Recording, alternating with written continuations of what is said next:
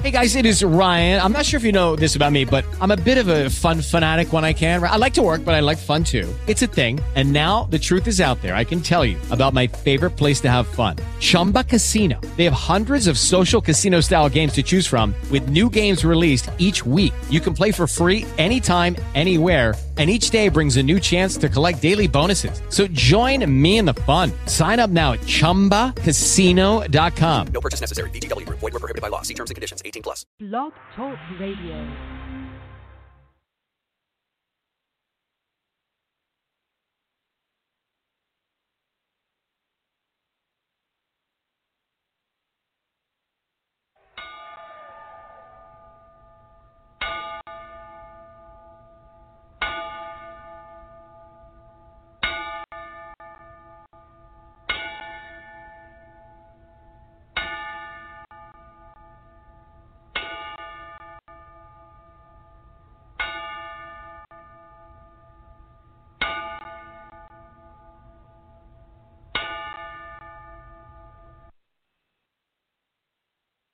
Good evening, ladies and gentlemen, and unfortunately, I have to bring you the news that we have lost another member of the Professional Wrestling Brotherhood over the weekend. We lost Paul Verlins. He was also known as the Polar Bear. He was a UFC fighter from 1995 for a little while and had one match with ECW and also wrestled in Japan at Kingdom. Who unfortunately lost his life at the age of 51. He was put into a coma from COVID and did not wake up from that. He was 6'8", 300 pounds. This match was against Taz, and man, it was.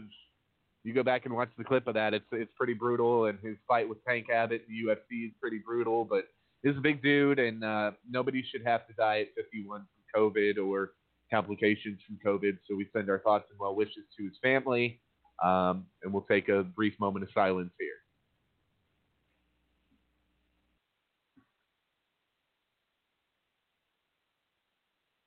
All right, with that being said, I'm going to have Steve Cain go ahead and cue our intro music for tonight. We'll be doing Wrestling Authority Radio tonight, and we'll be back to tell you all about it here in just a couple seconds. Steve, go ahead and cue that up for me, please.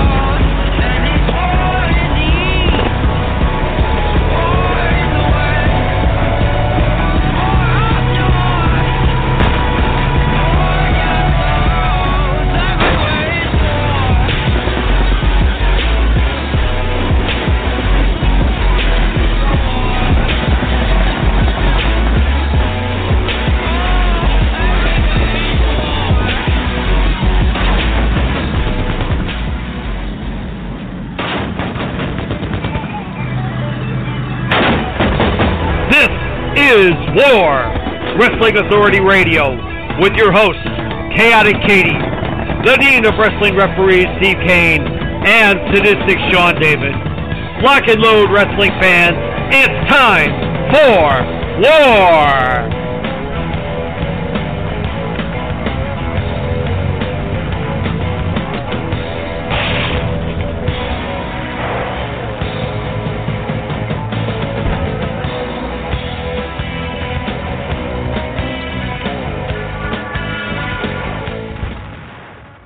Welcome, everyone, to another loaded edition of Wrestling Authority Radio live on the Evolution Radio Network, exclusively live on Blog Talk Radio. This is a proud presentation of Rampage Productions. My name is Sadistic Sean David, along with my co-host, the Dean of Wrestling Referees, Steve Cain. And the reason why the show will never be a bag of dicks, Khaotic Katie. Tonight, we will be talking about wrestling with nutrition with our special guest that we will get into in just a couple of moments. He is a wrestler, booker, gourmet chef, published author, YouTube sensation, and the founder of Average Guy Gourmet. He is Tony Freakin Rican, and this has been a long time coming. Now, I want to remind everyone tonight, if you message the Average Guy Gourmet page starting right now until this show is over with, you have an opportunity to win a signed copy of Tony's cookbook. I believe it's the Puerto Rican. Oh God, I don't have the name of it. I see it there. It's Puerto Rican cookbook. We'll be talking more about it with him. He's going to tell you all about it and his other projects. So without any further ado, ladies and gentlemen, calling all the way from Castle Rican, and he is a good friend of yours and, well, mine as well. Ladies and gentlemen, Tony freaking Rican. What's going on, Sean, Steve, Katie? How you doing? Hey, how's it going, Tony? I'm up, good. brother? Good to have you here. This Thanks is a for long coming time out. coming. This is a long time coming, like Sean said, because I've known Steve since for 20 years almost now, 19, 20 years. Okay, Yeah. well, why? Oh, right. Okay, well then, hold on a minute. Then explain to me why it's been so darn hard to get you on this air. We've had this show going on 7.5 years. So, yeah, explain yourself. Because for a long time, Steve and Sean might know this, is I coached my son's youth football. So I'd go straight from work. Okay. All right. To football practice. So from the time he was 7 to 14, I was coaching. And Understood. then once that was over, he got into high school, and I finally got to be a normal parent, not a coach. Yeah. Wait a second. Well, normal parent. Those two words, Tony, do not fit together. You should know that by now. But don't. No. Normal parents are the ones that make their kids all dress in white and they're not allowed to get dirty. And those are the normal people over there. We'll keep them over there. We don't need them. Anyways. Katie, I'm going to let you take it away because Tony was a wrestler. So why don't you start? No, you're a dink. No, you're a dink. You're going to question him first. Nice try. All right. I'll tell you what. Tony, I'll take it.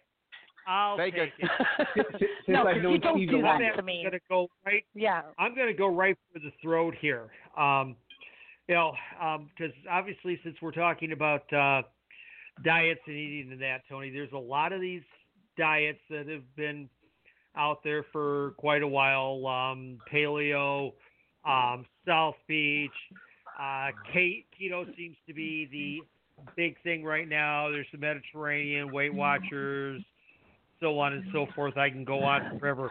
Talk about the difference between, say, one of the set up diets and being like a nutritionist and I've never eaten a set diet. One of these bad, got to pay for the meal diets. Ugh. The big thing, I've always done, is I've just watched my macros. I haven't bought into the fad diets or anything like that. I looked at how much protein am I taking in, how many carbs, how much fat. And the one big thing for me that's worked for me personally is I've done the opposite of what a lot of Westerners do. Most Westerners eat their biggest meal, the last meal of the day, right before they go to bed, when you're not going to burn off anything. You're going to eat a bunch of meat and potatoes and then sit down. So what you're saying is a country boy like me, raised on meat and potatoes. If you're not getting any exercise after, let's say, a 5 or 6 p.m. dinner, then you're not really burning any of those calories before bed. Yep. It's just weighing exactly. So believe it or not. Okay, believe it or not, prima ballerinas and dancers and the corps, after they do one of their big shows, they eat, and they're known to eat like a whole chicken to themselves. They'll eat, and yeah, but they have to be as big around as my thigh. How would that? If I'm gonna have a bunch of fat and carbs like bacon and sausage and hash browns and all biscuits, that's gonna be breakfast. Because I'm gonna eat those for breakfast. So that way, even if I'm not working out or I'm not doing cardio day, that day I'm burning those You're things bulk off. Up. Right, and that's something that I'm not. It's not like extreme dieting or special food, or it's just eating the right things at the right times of the day when you're actually going to be more active. And you're not just going to sit on those calories and. Question. Yeah. Is it not true what they say that it is better to eat not to eat your 3 meals a day, but anywhere from between 5 to 6 small meals per day as a That's proper what diet? I do. I eat smaller meals every couple of hours. It works for me because I have a desk job, so I can just pop open whatever. Well, right now during everything I'm working from home, so I can eat whenever I want. But that's not a good idea. Yeah. when I go into the office, I pack a bag. Like I have a big bag I bring with a bunch of Tupperware, and every 2 hours I bust open that Tupperware. But my snacks are like nuts and tuna and. My mom sells Tupperware. I can get you a good deal there. Sorry. Shameless plug for my mama. Yeah. She sold it in the 70s, and now she's selling it again. But if you can't plug your family stuff on your own show, where can you? This is true. Buy my mom. Okay. Buy my mom's merch. Okay. If you need information, contact me. Yeah. But only in Canada. You can't afford the duties here. Hey man, hey. My mom. Yeah, no, they give you really good sets, and it's. Anyways, it doesn't even matter. Shut up. This is not the Tupperware party. Now, right, Tony, go ahead. Tony, works with a lot of athletes. Obviously, his son has done football and wrestling, and his daughter's in ballet and stuff. So it's very important that Tony gets a lot of younger wrestlers that will hit him up for advice. Tony's been wrestling for years. We'll get to that in a second. But what tips do you give these guys that contact you that say, hey, I'm trying to lose weight, or hey, I'm trying to bulk up, that are new to the business, that maybe were not taught how to work out or diet or any of this? What tips do you give to some of those guys or girls that hit you up that are new to the business? Carbs. I mean, the big thing is don't try to tackle it all at once. If you go from no diet, no fitness to try to do everything at once, you're going to fail. Take it in steps. Just get out and walk a little bit every day first. Once you have that routine, for your diet, just drink water first. Get rid of the pop. Once you're able to drink water all the time, then start cutting calories. Then start because if you try to go and switch your whole life overnight, that's when you're going to start binge eating and falling back and things like that. I'm really good with dieting, and I do my yoga, and I do enjoy my walks. Like most of my workout is yoga, and I do have a lake. Well, it's not my lake, but they let me use it. But I didn't grow up drinking pop, so I will never have that visceral fat that wraps around your organs that you can't see. Right. I will never have that. I was introduced to good food, like real food. I mean, I actually like good food. All right, I'll tell you straight up. Yeah, I like the fried foods, deep fried stuff. I got an air fryer now, so it's a little better. But yeah, I'll be the first one to say, pass the chicken nuggets. Yeah, pass the that. Give me that. Give me a little bit more. Yeah, mashed potatoes. Yeah, just give me the bowl. I'm Irish. I like my potatoes. But yeah, Sean, I know how to eat. I don't cook healthy food on my videos. I cook a lot of junk food and mashups. That's because I live mostly by the 80-20 rule. 80% of the time, I'm really good with my meals. But 20% of the time, I'm just going to enjoy what I'm eating, as long as it doesn't flip the other way around. If you're if you're eating rice cakes and tofu, you're not going to be happy, right? So you gotta have a little something. I mean, like even when I was on my diet, I wanted to be 115 pounds. I went down to 112. I had to gain pounds back. I had no boobs, no bum, no hips, no nothing. Okay, nothing. But yeah, I mean, and I have somebody I live with who works with fresh produce. So there you go, free produce. Free produce. You name it. Anything I bloody well wanted. Okay? I mean, I learned a breakfast salad for crap's sakes, okay? You don't even know. But yeah, I mean, I've never been a bad, nasty habit eater. I'm not impressed with my COVID weight right now, but yeah, that's another story. That's it for me, is not being out as much. I did put on a little bit. So and for me a little bit, I'm going like, oh my God, I put on 8 pounds. I'm dying here. But no. Steve will tell you, what was that? More than 8 crash test? So Steve, I was 43 at that point. I think Wow. so. Yeah. I think I was 43 at that point. It was me and Mike Horning, and Horning was pushing 40 at that point. And other than Hades and Brubaker, we were the two best bodies on the show.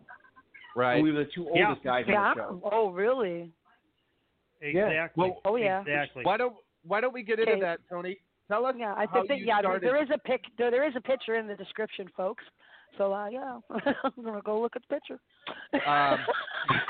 Tony, why don't you tell us how you got started in wrestling and why you got started in wrestling? Oh, yeah. This, and I know this your will face, date me too. a little bit, and I don't think Sean will even know what I'm talking about when I say this. Steve will know.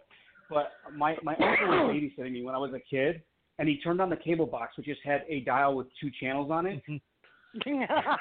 Yep. And yep. And there was a match between Iceman King Parson and Garvin. Oh, Which Garvin? Oh, there you go. World Roddy Garvin? World class. Yeah, Jimmy Garvin. with Sonny. Yeah, back in the Was it day when Sonny? the Yeah. child was the remote, okay? We got smacked on the head and you that crawled would've been over. Sonny. That would've been- You that crawled would've been- across the. I was the I'm remote, with okay? you. And you had to crawl it. Hold on. Wait, you have to crawl across the carpet and change the channel. And the reason why you have to crawl is because if you got in the way, oh my God, get the rope thrown out your head. Yes. Throw it out your head, man. All right. Oh, Okay. baby, I All like right. that rap. That was Precious, Tony. That was Jimmy Precious. Garvin's That's what I was valet. saying. I don't know why I was saying Sonny. I know it wasn't Sonny. Yeah, I gotta say, I never told you Yeah. this one. I actually, before I broke this business, I met them in Naperville Oh, story time. at a video store reopening. In fact, it was actually the week that they had announced that Gino Hernandez had died, and Jimmy was finishing up with Vern Gagne, AWA, and had already started with World Championship Wrestling, working for Arn Anderson and that. Oh, But yeah. So that was the match that hooked me. It was Iceman King Parsons who hooked me. That was the guy who brought me to wrestling. Awesome. And then, I mean, obviously, I'm not a big guy. I'm a cruiserweight, so I never thought I could ever do this. I was just a fan for a long time. And then I graduated high school in '92, and I kind of fell out of wrestling because that's when they hit that new generation. And I was becoming a young adult. I was 18. I was like, I'm not into this campy stuff. But then I got back into it in the late '90s. I saw guys like, obviously the Hardys are big, but compared to what I was used to seeing, they're not that big. I'm used to Hulk Hogan's and stuff like that. So the Hardys, they're big guys, but not as big. And then I saw Rey Mysterio's, Billy Kidman's. I'm like, okay, I've got to find, and I started calling around looking for schools. The funny thing is the first school I found was Sam's, but that was so far away, for me at that moment in time. And then the second school I found was LWF. Funny thing is, Machine was the guy who answered the phone. And years later, Machine's like, it's a good thing you didn't come to that school. He goes, I would have just taken your money and ran you and made you puke and sent you home, and you wouldn't have learned anything. and then it was PCWs where I ended up with Sonny and Burke and Rick Rocket and Knight and all those guys. That's where I ended up, and then I ended up getting secondary training. I don't like to say retraining, but polishing, I guess, from Eric Priest. Okay. The good old underwear model, Eric Priest. Underwear and then, model, you say? Steve knows almost everything right from there because I think I did that Powerhouse Comic-Con almost right after I started with PCW. And then from there, Steve was like part of my career from that point on. Right. Now, and we'll get to that, but Eric Priest, for those that don't know, is probably he was still wrestling here a couple years ago. I don't know if he's going to be coming back when COVID goes away or not. I know he was working for DDS and Kaiju, but very, very good talent, very good hands, very talented. PCW, for what they were, man, you know what? You got to give PCW credit where it was due, and even LWF. There was a time in history in Illinois that those companies meant something to people. And it's because of those companies that other companies blossomed out of a PCW Chicago, out of an LWS, and a lot of those guys went on to have careers other places, like Tony did, that flourished in their own right. You know, guys like Acid Machine came down here to LaSalle, Peru, and had a career for RCW. So, right, even the Double F. Yeah. Then there was this guy Phil Brooks. I wonder whatever happened to him. The funny thing is, like, I ended up, you know, for my breakout, I don't break out, whatever you want to call it. It was me and Horning. We got on the road together. Yeah. And Steve will tell you, it's like, I don't want to say either of us was a really good worker at all. You know, we were good, but we weren't great, but we had such good chemistry together that we'd go anywhere and people were like, okay, we're putting you two in the ring. Well, and that's what it was with us, because I knew after seeing you guys, Steve saw you guys way before I ever did, but my first exposure to you, I think, was either one of the Total Wreck shows that Tim Lyle did in Streeter, or one of the shows he did in Streeter around there. And I went do a couple of RCWs way back. And I attended all of those, and it's funny that I don't remember you. I remember almost everybody, but that was, you know, remembering everybody and then the chair shot. I worked Poison Apollo Star. I remember Apollo, so yeah, I mean, that was a lot of good stuff that a lot of people have not seen. People ask me, you know, hey, I want to go watch classic footage from the Illinois Valley. Go on Smart Mark, get a VCR, and order some of the old RCW tapes, because you're not going to find footage like that today. It was a different time in wrestling. 2002 to 2005 is what I call my golden years of wrestling, because I got to see a lot of good talent, and I got to see a lot of good wrestling. 2006 to 2007, the business changed a little bit. And that's when guys started to get signed, and we noticed the change in momentum in the indies. Go ahead, Tony. People tell you, during those years, me and Horning took a lot of grief because we were the new school before there was new school. Well, we were doing. I remember you telling me a story about somebody that worked at Powerhouse with you that did not like you and Horning one bit. Did not understand what. Well, it's not he didn't like us personally. He didn't like the cruiserweight. And so it wasn't that he had anything against us personally. It's just he didn't like cruiserweights, and he didn't feel like he felt like cruiserweights and midgets were the same thing. You're a sideshow attraction on the card.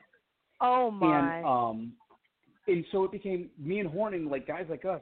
We were doing the new school wrestling before there was new school wrestling, so we'd get out of the ring and promoters would yell at us. Oh. You know, what are you doing? Why? You're tearing down the house. Why are you doing this? Blah, blah, blah. Okay, that's what we want to do. Because you're taking away from their. You're taking away from their bigger names. Well, no, you're taking away from their main event that is not going to be as exciting as what your match was, and that's what it all boils down to. You're taking away from that. That's the whole thing. That's the whole thing that everybody seems to forget.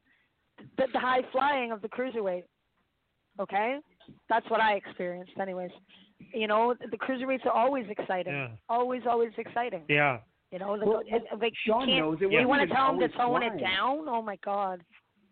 It wasn't I know that, flying. too. Like, at your show, Sean, I did that thing where I accidentally got my boot caught in the rope, but we ran with it. Do you remember that? Yes. Where we twisted the ropes like Andre used to do with his arms, but I got my boot caught and I was hanging upside down like that. Oh, damn. And I was like, and the funny thing is, I started using that. After that happened, I started doing it in matches. Because it's a cool spot. We're just like, okay, we're just going to run with this. We're just doing stupid things. I'm hanging upside down out of the ring with the top and middle rope inverted, and my leg is clamped between them. You know, right because I had a nice hard boot, so it wasn't hurting. And here's Horning. He just, you know, he plays right off of it right away, and it's just cool stuff like that. And like I said, in the first couple of years of us working, people were not happy with our style. Well, and I'll go back to even further. 2007, you worked for my brother in Sterling, because we did two shows in Sterling. We did the one in 2007 and the one in 2012. The one in 2012 is the one that's getting a lot of notoriety right now. That's subject for another day. But the one in 2007, we had to send you back out to the ring because we had a group of guys from NGW that we had brought up that we wanted to give some time to and really make people aware of, like CJ Esparza and Brett Kiki and guys like that. Funny where those guys are now, but in 2007, nobody knew who those guys were. Very few people know who those If you were going to SCW Right. and the Quad Cities, you knew who they were. If you were going to NJW and Peoria, you knew who they were. Besides that, you didn't know who they were. So we had to send Tony back out there because Gabe told these guys hard time limit, and they're going and they're going and they're going, and my brother's like freaking out in the back, and I'm like, he's like, what can I do? I said, send Rican out there. Rican will have them take it home real quick, and that's exactly what we did. It was either me or a couple of the heavyweights. You know, I could get them out there without shooting on anybody. The heavyweights were ready to shoot and clear the ring. Yeah, and when you have Willie and Trauma on the show ready to clear the ring because you're dipping into their time, it's not a good thing. Right. No. Exactly. So where did you? Right there, guys. 600 pounds of raw meat, and they would do what they had to do to end a match. You know, I've taking too long. I've seen it. I've seen it happen. Now, Tony, you became a big part of Powerhouse. You and Horning wrestled for the Cruiserweight Cup, which was the idea of Toby Hope. Toby Hope is no longer with wrestling. It's a shame because he was somebody that did a lot of good booking, not only with Powerhouse, but with Blitz, that did not get a lot of credit for his ideas and bringing a new generation of talent to the forefront, which is what he did with Powerhouse. Steve, will tell you, at that Cruiser Cup, Steve wanted to switch because the crowd reaction wanted to switch the finish to that final. Do you remember that, Steve? Yeah. I mean, the injury God, angle? yes. I mean, because when you came out supposedly seriously injured, and the crowd started going cuckoo for Cocoa Puffs. Toby gets my ear. I knelt down, and he goes, "Oh my God, I feel so bad. I should have changed this and let him have it." Now, I mean, seriously, it's the first time as the booker, I had my other booker sit there and go, "Oh God, I screwed up. I should have switched this around." He just did not realize the kind of sympathy that you were going to draw for Custer being so brave. So what happened is it was a 3 or 4 round tournament. I can't remember, and it was one night. And so the first round was against Lethal Lee. And Lee attacked my ankle. So I won, but I was limping a little bit. Second round, I want to say, was against Chris Black. And he went after my ankle because I was already limping.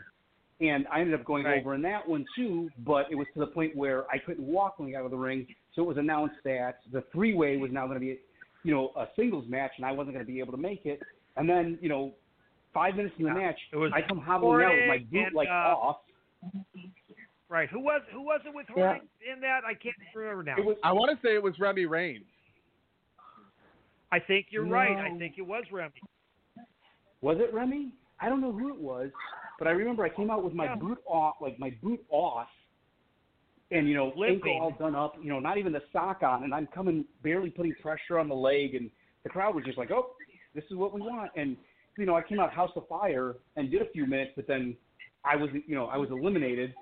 But that's what, I know Toby was just like, we should have changed this. It shouldn't have, the way that he came out, the crowd. Oh, my God! Like I say, and it was unbelievable. I wish I had a recording of that because, I mean, seriously, Tony, when you came out, the reaction of the people was like, oh my God! It was unbelievable. Sounds like it was an awesome pop. That's the way wrestling is supposed to be. Now, Tony's match with Mike Horning went on a lot of places. It went on in Powerhouse. It went on in HCWA Midwest for a couple, I believe, 1 or 2 shows. I know I worked with you in Horning in Spring Valley. They did it over there the night that I did that main event against Beast. I know we brought it to RWF and we were going to bring it to RWF more than once. What a lot of people don't realize is in 2011, we were supposed to bring that match to Streeter. And I brought it to Sterling because I knew it would be a good match.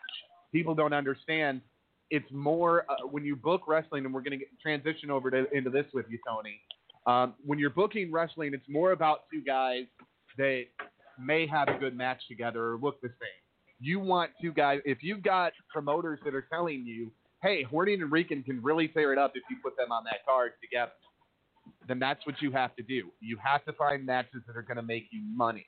And Tony has been a booker with several promotions, but the one that we want to start with is Blitz, because you took Blitz, you took Tony Scarpone's Blitz, who Toby Hope was helping with, and you came in and helped with.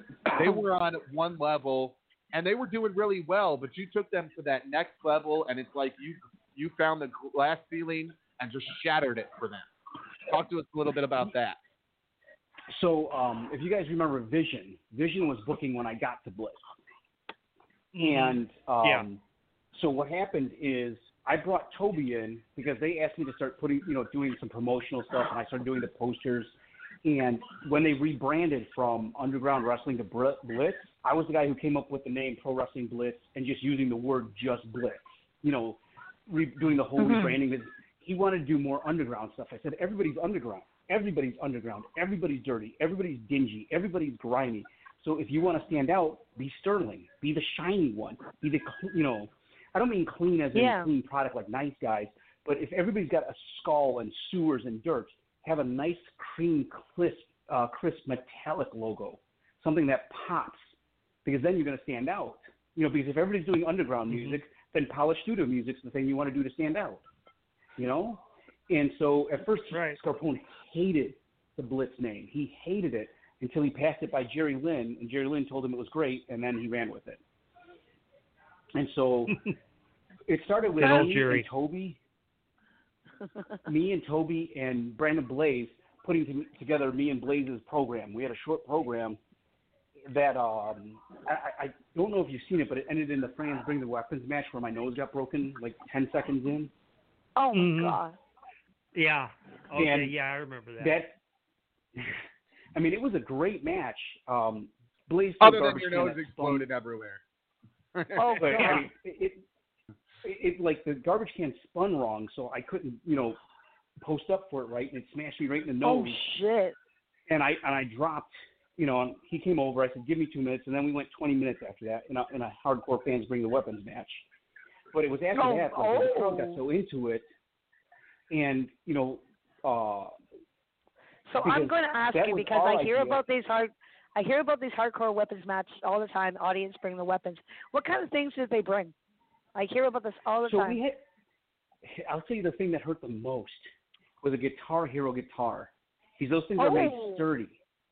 And he broke it over my back. He actually hit me in the kidney. Ow! Oh, shoot. We had a brick. We had broken glass and lemon juice. We had, some things were just out there. Then we just had the normal things, kendo sticks. Somebody brought light tubes, but we didn't want to use them in the, in the hall there because it's such a small building. Stuff like that. No. And so it was just because of that match. It was because of that match and program that Scarpone asked, would me and Toby and Brandon like to start booking the wrestler card? Because the programs up to that point is we're going to have this guy wrestle each other 4 times in a row. And it's like, well, you don't want the same guys to wrestle 4 times in a row, because then what's the difference on each show? Right. So our program got over so big. There's such a thing as building a program and then just being repetitive, and that's that's kind of where a lot of people are at, is they want to shove the same shit down people's throats 20 million times. And it's like, look, this is how you do this. Okay, if you're going to have guy A and guy B fighting, then you need guy C and D that are also going to be fighting. Because then what you can do is you can cross paths and make a tag match at the second show, and then at the third show they can face each other again, just you add a stipulation. If the first time they faced off in the singles match, it ended in DQ, then you come back with a no DQ match or a no. However the fuckery ended, you got to undo the fuckery, and that's what people don't understand with psychology of booking today. So, and that's what took us from from one level to the next. And the funny thing is I was offered, my dream match at that point in time was to work X-Pac, and I was offered X-Pac for that show, and I told him I can't work X-Pac. And everyone's like, why can't you work X-Pac? I said, it doesn't make sense. I have to face Blaze in a hardcore match. And so, because it didn't make sense, I passed up on my dream match. So anybody that's listening, if you want to book Tony Rican versus X-Pac, He will come out of retirement for that one match. I don't know. You'd get two 47-year-old guys hobbling around the ring. So I'm not sure anybody wants that match. But it was like you said, Sean, we went from there, and over the course of a year, we went from about 125 draw to what our big WrestleFest with Hardy drew 700 or 800. And this was in Joliet, Illinois, folks. So, I mean, you got to remember, Joliet, Illinois had a couple of promotions that ran there. I believe Acid's company, I believe it was Elite Pro that it was called. Right. Was that Acid Fed? Yeah. Right. They ran there for a while. Underground ran there for a while. I think DDS might have been there. Underground is Blitz. Right. Underground became Blitz. And I think Ian was still occasionally running there at that time. Wow. So, I mean, it's an area that's been run, but to have 700 to 800 people there, that's unheard of. You don't, and people think that this is the thing that pisses me off with people that are promoting today or getting into promoting. They think that happens overnight. It took you guys almost a year and a half to get to that number. It does not happen overnight. And it doesn't happen without any legwork. I mean, my God, you guys, correct me if I'm wrong, but you guys were doing television ads for the names that you were bringing in, because I know. Scarpone had actually gotten ads at the little second-run movie theaters. You know those the slides they show before a movie? Blitz actually had slides in all the movie theaters. Smart idea. So, you know, he had that. He had expressway billboards. He had some commercials running, and stuff like that. And so he did a lot of the business and promoting end, and he pretty much gave us the book and said he just wants to approve it because it's his promotion. Don't do just what you want. I got to see it. So we even had what was it? It was one of the shows we had a full card pack for a Friday night in December, and it ended up snowing, and that's where we ended up creating the King of Joliet because only like 8 guys showed up, 8 workers. Right. So we created a tournament that ended up becoming an annual tournament, the King of Joliet. Well, and that's just it. And one of the biggest moments that I ever remember seeing with Blitz, and it was very short time before his passing. But and I don't know if you were there for this, but one of the moments with Blitz that I remember about that company is Buddy Roberts being managed by Paul Bear. And that Buddy Roberts was just starting as I was leaving to go to a different company. I still became good friends with Buddy, but that was like he was there. I booked him over the summer through some festivals, and then that fall I switched companies. Gotcha. Yeah, I mean that was, and they drew big for Paul Bear being there because the pop that Buddy got when he came out with Paul Bear was like, holy moly, where I had to turn my speakers down a little bit. I was like, damn. It's like you don't get pops like that all the time anymore. It's hard. And we know that you have worked with other companies. We'll get to where you're at now. Talk to us a little bit about your brief run with Dreamwave Wrestling. So when I left Blitz, Jay Rep hit me up and asked me if I wanted to come in. And I did some lower card stuff, because he had his guys already. It was nothing big. I came in. I think I did a handful, maybe 6 or 7 shows. And it was actually, I think Ali was in charge of bringing the talent in, so he wanted to make sure I was on the shows. Mm-hmm. So, and like I said, it was a very short run there. It wasn't anything bad or anything. It's just one of the times I went down there, I was told I was on the show and they didn't have anything for me, so I got mad, but me and Jay made up. It wasn't like I hate you for everything. It was just like, I was like, well, I drove an hour and a half to come down here, and you got nothing for me. So he ended up putting me in a bachelor party skit, and he was like, Well, we always know that Rican does not mind showing off his body. That's been the Rican thing for many years. I remember. God. I'll never forget. I had a friend that and Steve kind of knows too, that was at the 2012 show when you came out. And you came, you came out to LMAFOs and Sexy and I Know It. And she looked at you and she goes, I'm going to call you Hot Stuff. You're going to be hot stuff all night. And the funny thing about this is this woman stands in at probably a legitimate 7 foot tall. So you've got Rican that is under 6 foot and her. Yep. Yeah. In fact, it was after that you took Hot Stuff as a permanent part of your name, as I recall. I've used a lot of little monikers. I like because Steve remembers when I started, I had the rip away pants. And I did the whole stripper gimmick. Yep. I remember. You had tail off pants. You had tail off pants. Yes. Yeah. I had actual dress pants. They weren't like like sweats or basketball pants. Yeah, pants. so like I actually Cesaro. went with a pair of like dress pants to a tailor. Had them cut them down the seams and put Velcro on the seams. And the tailor's like, what am I doing? So yeah, so it was. You're doing as I asked you. Jacket. I came out with a suit jacket and those pants on and a rose in my teeth. I have a picture. Yep. I have that picture somewhere. I've got to find it, but I do have that picture. I want to see it. Early Latin lover stuff. Oh God, yes. I want to see it. I'll get it for you, Katie. I'm admit. Sure, there's no video. Well, I'll have to find video for you later, but I know Sorry. that It's probably out there somewhere. I'm sorry. I'm going to be a girl for a minute. Sounds hot. Sorry. Oh, where did that picture go? I just saw it. I know I just saw it. I will find it before the end of the night. Yeah, Katie, I know you will. I know there you you will. go. But then it's one of those Sean, things. after. Go ahead. No, you're fine. After that, you went to after Blitz AAW. came AAW, right? And I was a booker there for a little bit, but I stepped back from booking, and now I just run the front end. I'm more of the, I'm the public-facing one. If the customers need, if the fans need anything, I'm the guy the fans hit up. I take care of everything on the front end. I handle, all the seating, help with production and venue setup, stuff like that. And I've been doing, I quote unquote retired from AAW, but that's what I've been doing since.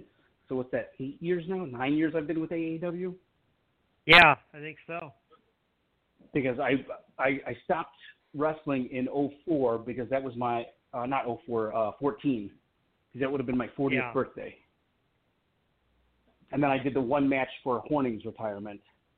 Right. And that was a few years after my birthday. So, but from there, since it's been behind the scenes, doing a lot of, like I said, I started out booking, but I moved over to, for a while, I was helping Danny with his books because AAW was making so much money, he had to keep track of things for tax purposes. Because the thing is, to the government, it looks like he's making $1 million, not spending any.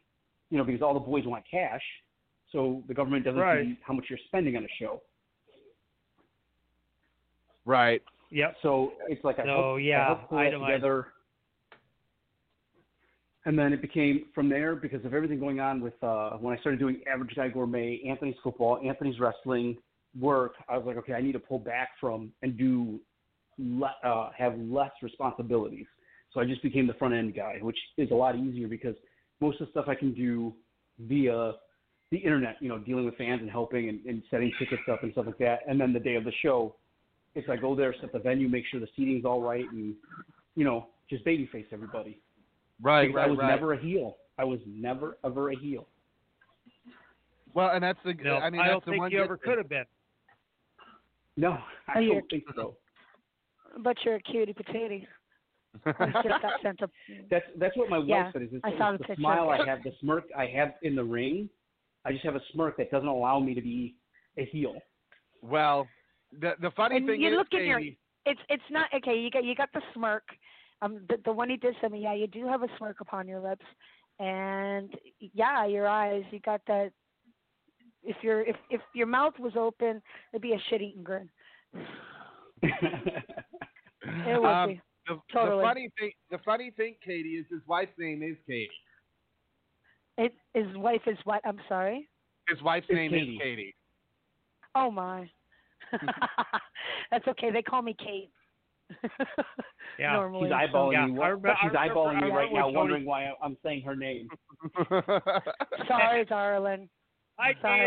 Katie. It's my, but it is my full name, What- Katie. One of the co-hosts' name is Katie. One of the hosts. So Yeah. And it's not short now- for nothing. now, that's the same with her. Hers isn't short for anything. It's Katie. Really? Really? Yes. Does she spell it with an IE? Yes. God, she spells it right. Good girl. this EY crap is getting on my nerves, okay? And the CATY, and it's just like, go away. Tony, talk to us about, you've worked for some really shitty promoters out there, and obviously there's some that you and I could sit here and talk about all night, but talk to us about some of the shittiest situations that you got yourself into wrestling. So I got asked to do a show out in the Quad Cities, right? And I was like, okay. The guy met my price. The guy met your price. Even anybody you know. The guy met my price. So I drive out there and I'm looking for this address. And this is back when you had to print out directions or have a map book. You know what I mean? So it wasn't like I could just look up what this place was. So I'm driving and I'm looking at these directions and I turn into a residential area. And I'm like, wait a second, what's going on here? And I'm driving, and all of a sudden I see cars parked all up and down the street. And it's a house. Oh, my God. No. Good Lord. And I'm just like, are you kidding me? So I'm like, kind of, what's going on here? And it's a backyard show. Wow. And so the guy was a fan of SCW and saw me on an SCW show, is what it was. So he booked me. And I was just like, I can't believe this. So I was like, and he had, you ready for this? He had a 10 by 10. So the ring was seriously? tiny. Oh, Yeah. my God. So I'm Really? sitting there like, oh, God. So I'm like, at least I made a good amount of money for this. I'm like, well, I'm not selling any gimmicks. This is a backyard show. So I didn't even get my gear on. I just put my knee pads under my jeans. Shit. And I was like, screw this. And so the guy I'm wrestling, it's a backyard show with 10 people there. The guy I'm working goes to push me in the corner. He goes to chop me. I said, you get one. You do it again. I swear to God. So what does he do? He chops me again. So I dropped, I'm in the corner. I dropped my rear, and I give him an uppercut right between the legs. Oh, my. God. I'm not getting chopped here. This is not a thing that's happening. No, not now. I told you about working for Moondog Spots Fed, right? No, you never told me about working for Moondog So- Spot. Story time. Well, it wasn't Moondog Spot anymore because he had passed at that point. It was the Fed he had created. It was still his building.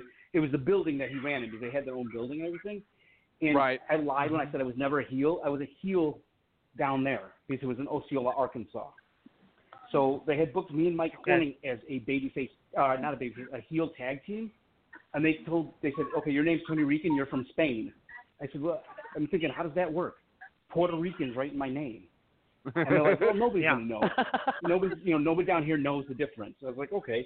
And Mike Horning, even though it said Mike Horning on his gear, they said, you're from Poland. He's like, okay, I'm Mike Polska. What? And so we were European, and we did the whole, we're European dirty Americans, So Mike comes out, and he's yelling at the Mike's yelling at the crowd, and so I'm in the ring, and he's out of the ring, and somebody says something, and I'm like, I yell back, I'm like, you only got 7 teeth. And the guy's like, I don't got 7 teeth. I said, no, I mean the whole crowd's only got 7 teeth. And so this old lady in a wheelchair who had back surgery gets up and kicks Mike. And so he scampers in the ring. So we get done with our match or whatever, and this is one of those feds, Steve, that they had a separate entrance for babies and heels, so it looks like you're in separate locker rooms. Mm-hmm. That's how old school it was. So me and Mike go in the back. We're getting our gear together. The show's over. We get our payday, and me and Mike are getting ready to leave. And the guy goes, "You can't leave." We're like, "What do you mean we can't leave?" He turns on a monitor. He goes, "See all those people out there? They're waiting for the heels to come out." And we're like, "What are you talking about?" Steve knows exactly what I'm talking about. Like, the heels couldn't leave with the fans today. So, the fans legitimately hated the heels. because we went over and we injured a couple of their top babyface tag teams, and so they wanted to get their hands on us and a few other heels because they still believe it was real. So the promoter goes into a fridge, brings out a couple cases of beer, and then goes into the other room. He goes, the pizza arrived during the last during the main event. He goes, so all the heels are sitting in the locker room eating pizza, drinking beer, waiting for the fans to disperse. Well, hey, I can see that. So I thought I would have to deal with something you know what? so old You know what? school. Sounds like a Friday night in Toronto. That's all I gotta say. Or Steve, I worked for George South. So man. me and Horning, me and Horning, and we're down there, and George South goes, okay, you guys are going to open up the show. We're like, okay. So he asks, who's the baby, who's the heel? I said, I'm the baby. And George South looks at me, looks at Horning, looks at me, looks at Horning. He's like, are you sure? He's we're in the South, and I'm a Hispanic guy, and Horning's a blonde-haired, blue-eyed guy. So he's like, are you sure you're the baby face? And the white kid's not. So that was a fun one, too. Oh, Lordy. Oh, my. Yeah. Well, George was definitely old school, that's for sure. I mean, my gosh. I remember his days of job. He didn't give us a time limit. He did not give us a time limit on our match. So what he did is he says Beatty goes over and we'll give you the signal. And so me and Mike are doing our, a Chicago style match down in the South. And we're going. We're expecting 7 minutes. We're 20 minutes into this thing. We're gassed, but we're still going full balls to the wall. George South gets up. He's sitting at the gimmick table in the back of the room. Gets up and yells. I don't know what words I can say. So he gets up and yells, GD, take this home, you MFers. Wow. Right in the middle of the show. So me and Mike are like, okay, I guess that's the Iggy. Let's take it home. Oh, my God. That's funny especially because George South has later on, became one of those hardcore Christian guys and I'm not knocking that because obviously I am one myself, but wow, to know that George South was saying stuff like that. Oh my gosh. Okay. The name of his company was Exodus Pro. Wow. Mm-hmm. Yep. Wow. Yep. Tony has been helping promoters that come to him for advice, and I've always thought that Tony is not. I give him credit for booking, yes, but he's also. Ain't nobody asked you to understand that. Quit listening to my damn conversation, you damn government. Anyway, sorry about that. Damn cell phone's trying to pick up everything. Damn.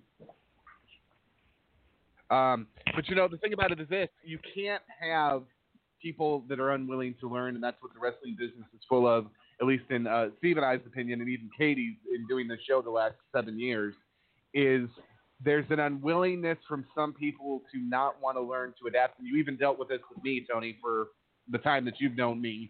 We've been dealing with each other 9 years now. So, I mean, I get it, but I've tried to grow and adapt where some of these people just get stuck and there's no persuading them. And like with you, with me, they want the advice to be, you're right. You're doing it the right way. The world is wrong. That's what they want you to say. Mm-hmm. I mean, well, no, you're not doing it right. Right. Like one of the things that Tony taught me on the last show that I tried to produce, everybody knows that story. We won't go on to that, but he got me sold on the Facebook advertising, the paid Facebook advertising. Let me tell you something. Anybody that thinks that shit don't work, talk to Tony Rican. He can prove to you it works. Spend $150 on one of those ads and see what it does for your company or your next event. Obviously, you don't want to be spending that right. The nice thing about Facebook ads is you can change them live as they go, and you can see what type of return rate you're getting. Like, I know TV is seen by a lot of people, but you don't know what your actual impressions are, what the return rate is, what the conversion rate is. Whereas Facebook ads and different things like that, you do know the exact conversion rates. You know how much you're spending per person who saw your ad at any given time. And you can adjust, keywords, things like this, live as you go. So, like I was telling Sean, if you're spending over 10 cents an impression, you're spending too much money. So you adjust the ad to get it to below that 10 cent per. Was that what it was? 10 cents, I think, was our goal at that point. Yeah. Well, but the thing about it is this: everybody's like, well, TV. Okay, back when I was running, TV was great because you didn't have that many to choose from. But now you have AEW. Well, let's break this down. You have 3 hours of Raw. You have 2 hours of SmackDown, so that's 5 hours. You have another 2 hours of NXT, that's 7 hours. And you have 2 hours of AEW. That's 9 hours of television. And 2 hours and plus of Impact. Yeah. Trust me, I know. That's 11. I have to watch it all. 12 if you count MLW. No, I don't watch that. But out of those 12 hours or so, you've got 9 that what I would consider prime market, which are your AEW and your free WWE shows. Yeah. But then you got to worry though about people who are watching it on DVR and actually are they seeing your commercials or are they getting skipped? Right. Or are they watching it on some service like Hulu with no commercials? Well, and for Raw. Yeah. We talked about this the other day. Hulu is getting ready to roll out their own ad streaming campaign type deal that you can do with them. But it's not going to be cheap. They've got I believe it's $500 minimum to spend with them. If you're a promotion that has that, great. But if you're not, it's not going to work for you. So you have to find other ways that it's going to be an advantage for you to advertise. Because if you don't, there are promoters out there that think we can put up flyers and we can put it on Facebook and that's all we need to do.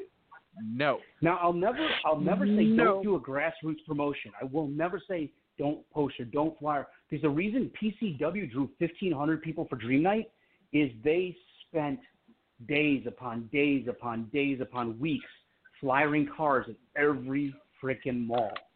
They would go out and I mean they would hit thousands upon thousands of So I'll never say don't grassroot it because that's going to be your cheapest, easiest way to hit a lot of people.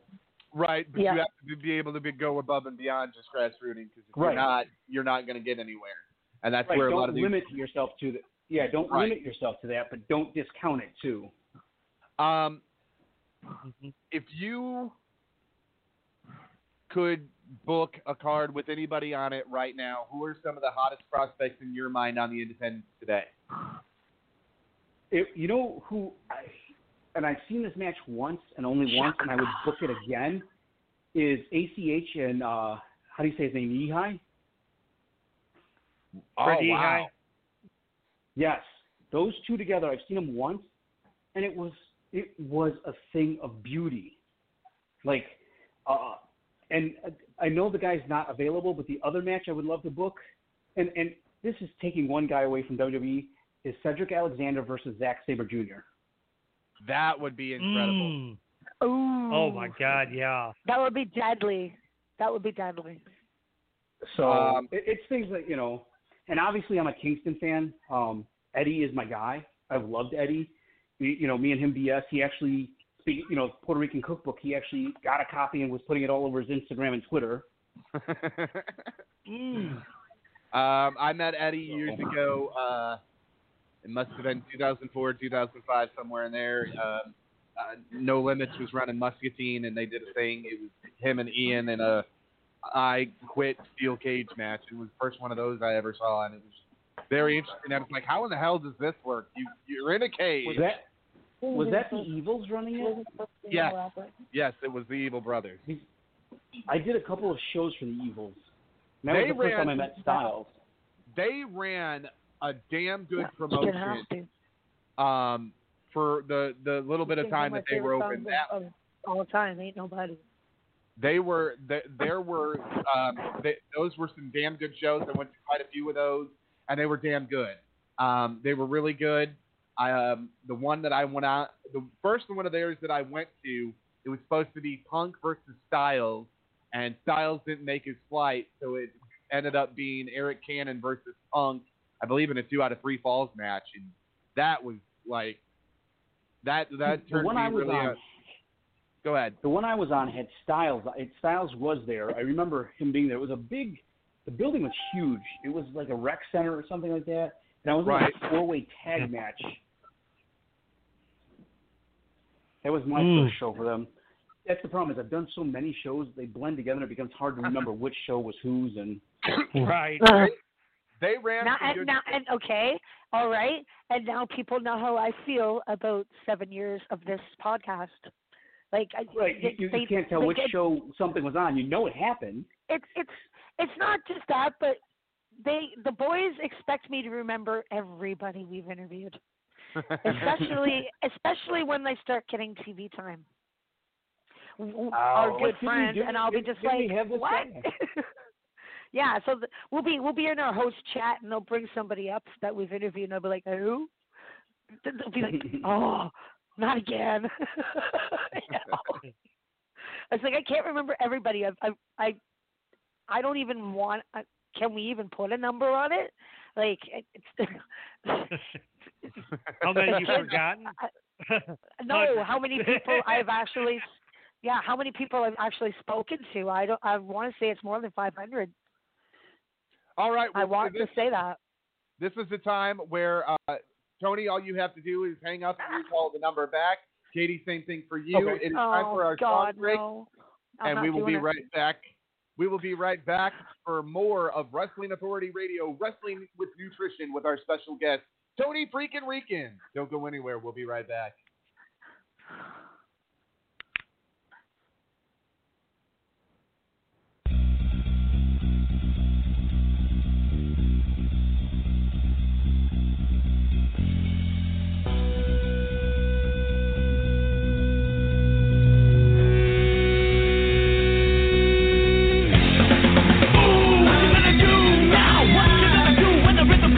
Trying to make me bleed into my resentful, definite, evidence, free, like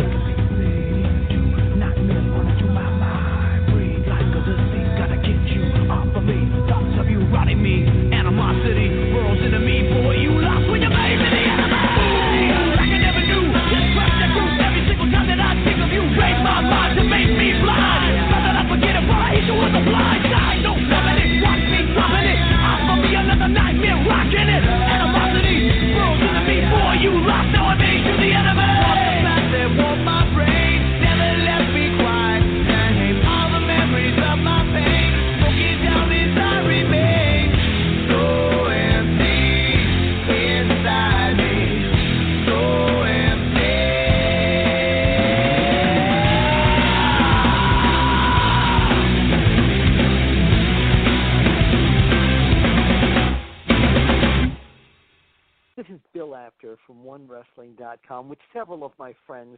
Sir, what you gonna do, brother, when PWR Slam on the Graveyard Network runs wild under... Wait a second, you can't say that. Sorry, this is Bill After, but wait a second, it's the Dream. You talking about PWR Slam on the Graveyard... Funka, come here. I don't want to talk if we're on PWR Slam After. Come here. I was just trying to say this is Bill After from OneWrestling.com, and I'm proud to be here at PWR Slam on the Grave. All right, and we are back. Well, we are back. We are back. I love Mr. Bill. I do.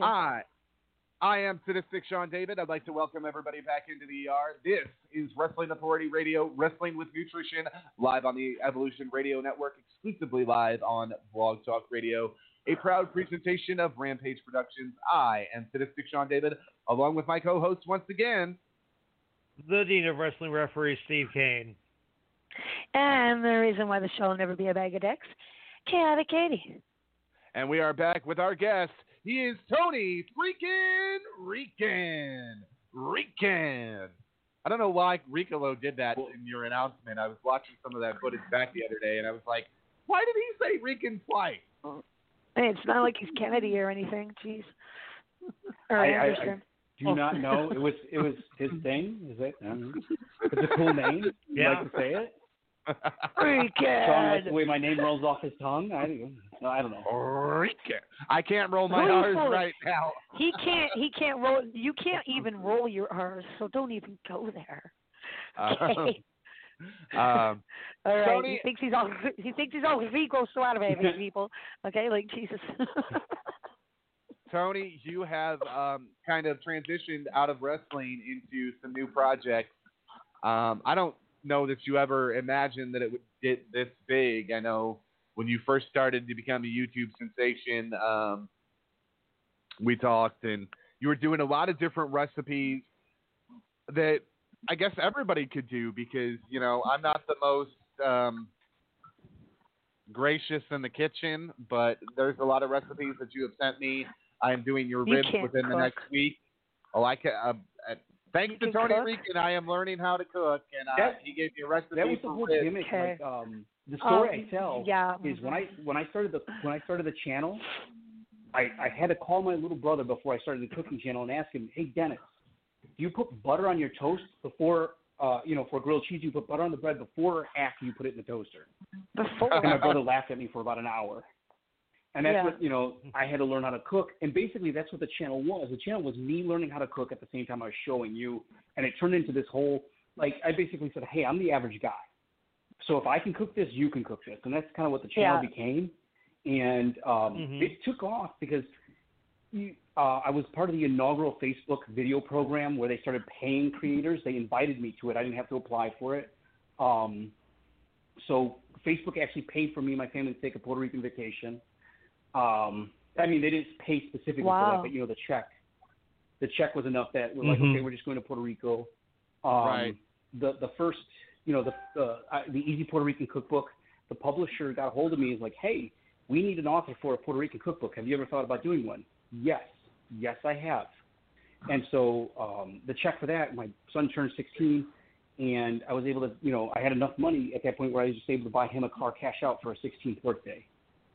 And it wasn't just like, so I've got 44,000 followers on Facebook, another 21,000 on YouTube.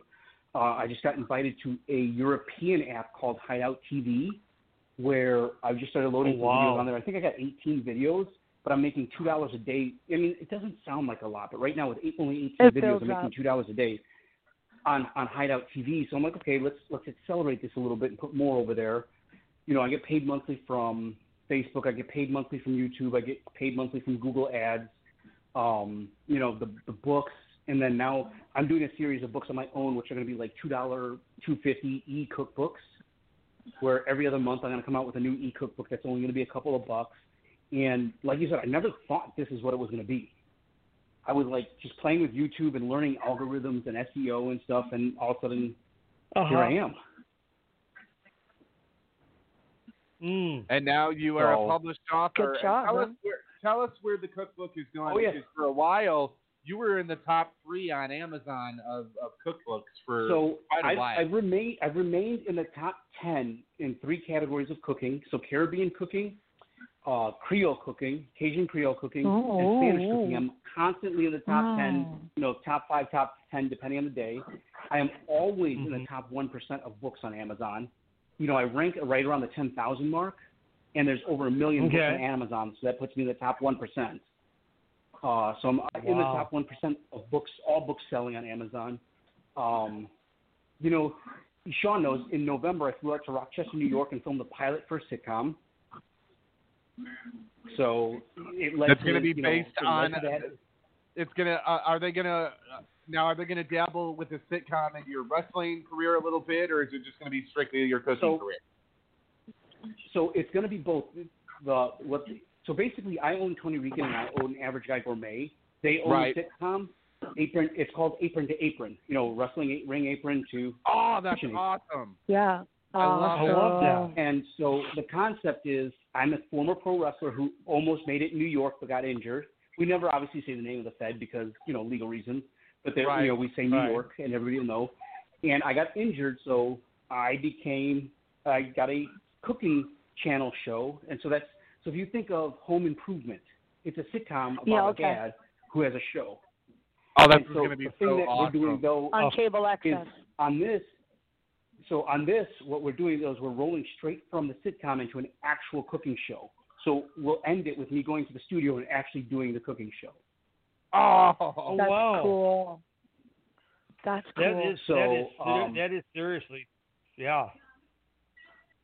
It's like really, really so cool. Yeah, they're editing the pilot together right now. There was a trailer. We've already done one film festival where they showed it. A new startup streaming service is interested in it. It's called Unravel TV. They want non-exclusive rights, which means we could still keep trying to sell it. I say we when it's the production company that would be selling. I just got to show up and look pretty. So, but yeah, basically that's what it is. It's a show about Tony Rican, his wife, and his 2 kids. So, I mean, this is seriously, folks, and this is why it's important. Tony didn't think he was going to fall back on cooking. And, when he got out of wrestling, he didn't go, "Hey, I'm going to fall back on cooking." Yeah. This became a hobby that became almost a career in aspects for him. That's being able. I'm trying to push it to the point. I'm a data analyst by day, so I do a lot of coding and querying and numbers, and I'm trying to get this to replace data, but there's a big discrepancy in what each makes, so I'm not there yet. Yeah. Just say nothing. Now, talk to us about some of your favorite dishes from this first cookbook of yours. So the first cookbook is the Easy Puerto Rican Cookbook. So it says 100 Puerto Rican recipes, but one in there is not a Puerto Rican recipe. It just accents Puerto Rican recipes very well. But my favorite ones in there is, this is a very American dish, even though it's Puerto Rican. When I describe, at first you'll be like, well, the name of it's Puerto Rican, but when I describe the dish, you're going to be like, okay, that's so American. It's called the Relleno de Papa. What it is it's a seasoned meat in like a tomato sauce. Then you put it in mashed potatoes and deep fry it. What kind of meat? I'm meat. It's usually ground beef. It's called picadillo, and I mean it's got a lot of Puerto Rican seasonings in it. But let's be honest, it's ground beef in a mashed potato deep fried. It doesn't get much more American than deep fried mashed potatoes. Oh yeah. No, man, you just said the magic word, mashed potatoes. Oh. So it ends up looking like you don't understand. You break it open. Oh. Yeah. Yeah, like a Scotch freaking like. Yeah. Go ahead, like a Scotch egg. It doesn't get much more, like I said, American than mashed potatoes and meat. Another one is a sandwich called the jibarito, where we take I don't know if you know the plantains, or the big green bananas that are very starchy. Yep. They're very tough. Yep. You cut them lengthwise, fry them, flatten them out so they're flat and long. Fry them again and use that as a bread for a steak sandwich. Oh, Jesus, Mary and Joseph. Oh. Wow. Now, while that's Puerto Rican, it's Chicago Rican because a Puerto Rican in Chicago invented that. And we use plantain.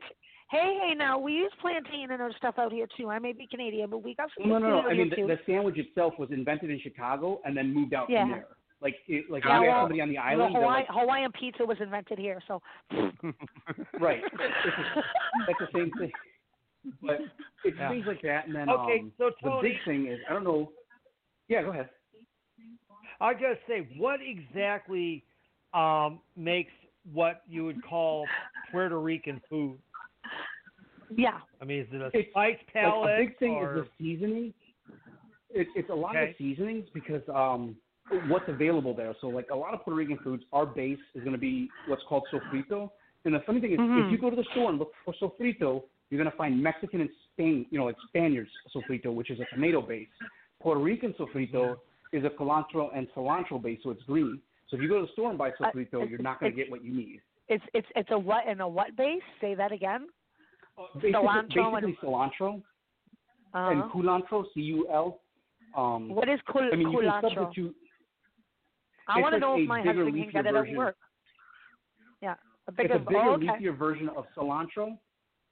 So almost like you end up with like a large flat parsley. Okay.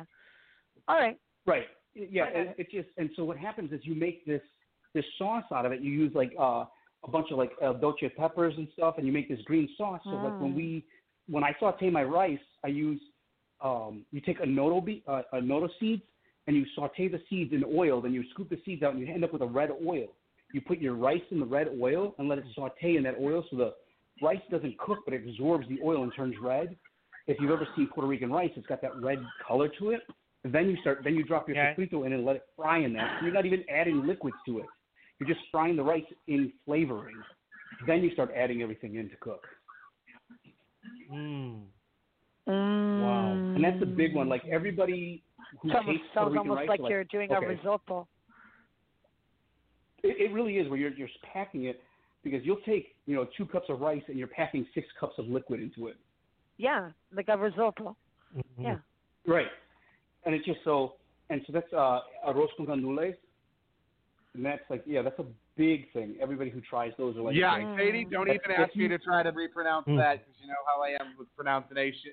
You know what? Pronounce it, bitch. I'll spell the first word. The first word is A-R-R-O-Z. He's not going to get it like that. Arroz. So, and the thing is, I use this book to pull a bunch of my dad's recipes together and, like kind of explore and learn again and things like that. So, so you've got some other projects in the works, and you've got a lot of different recipes that you're cooking. You do some different things seasonally that you like to do. I know there was you did a month where you were baking like different cakes or different pies. Do you have anything like that coming up soon for Average Guy Gourmet? Oh. So, like for cookbook wise, the first e-cookbook I'm putting out is 20 different no-bake cheesecakes. And that'll be like one of those cheap, like when I say cheap, inexpensive, I should say. Cheap sounds like it's poorly put together. But I don't know, Sean, you might have seen the post, Sean, where it's posting on my Facebook. If anybody wants a cheesecake, let me know. Because I had to take photographs. So I had to make 20 different cheesecakes.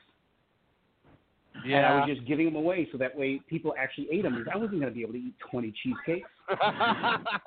Tony Rican gained 300 pounds in the newest wrestling news by eating 20 cheesecakes.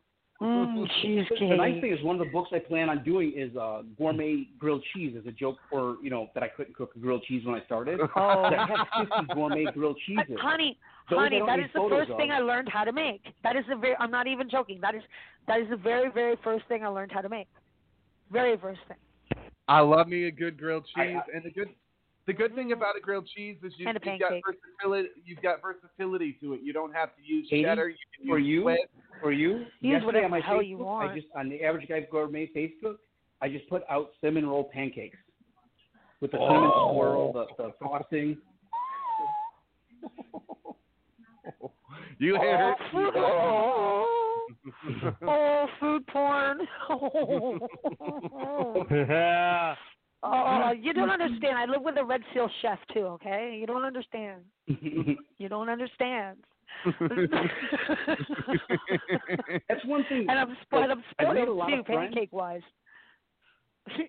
You know, I've made a lot of friends with actual chefs, so I always give it to them because I always, you know, a chef is so much more than I am in the kitchen because I'm just a guy who's experimenting. Yeah. A chef is an artist. You know, and like I said, I'm just a guy who's experimenting, throwing flavors that I like together. Yeah. The one thing is I have a friend, Carl, who's a chef, and he says the one advantage, though, to the home-trained person, he doesn't have preconceived notions of what things are. Like I told him I was told him I was going to make a pizza out of a sandwich, and he's like, I would never have thought of that. I'm like, yeah, but the bread is pizza dough. He's like, see, he wouldn't have thought of that because to him, this gourmet sandwich is this sandwich. Yeah. Right. I mean, yeah, like a true chef. Well, how I describe Darren is somebody who's they're cooking. They're not happy unless they're cooking 5 things at once and their head's on fire. They're not happy. They are not happy.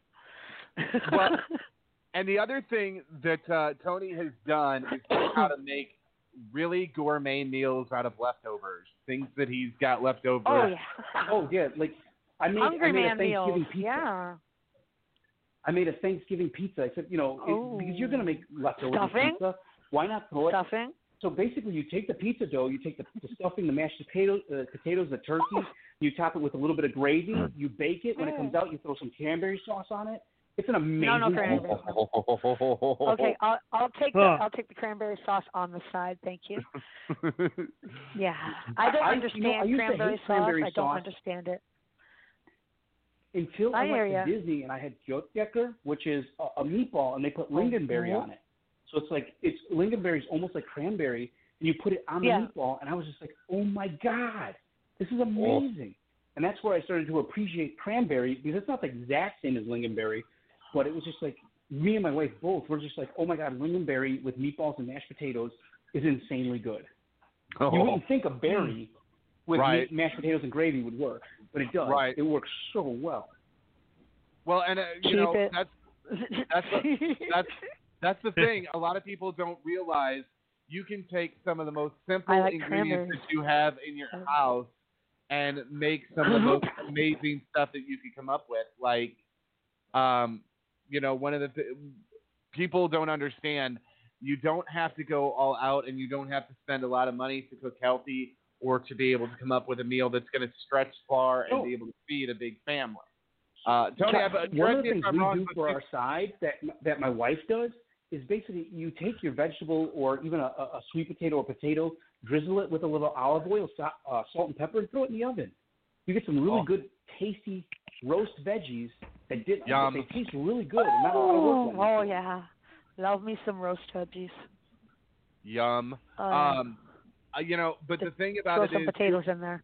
You're also like me, and I know one of your favorite places to eat that you can now return.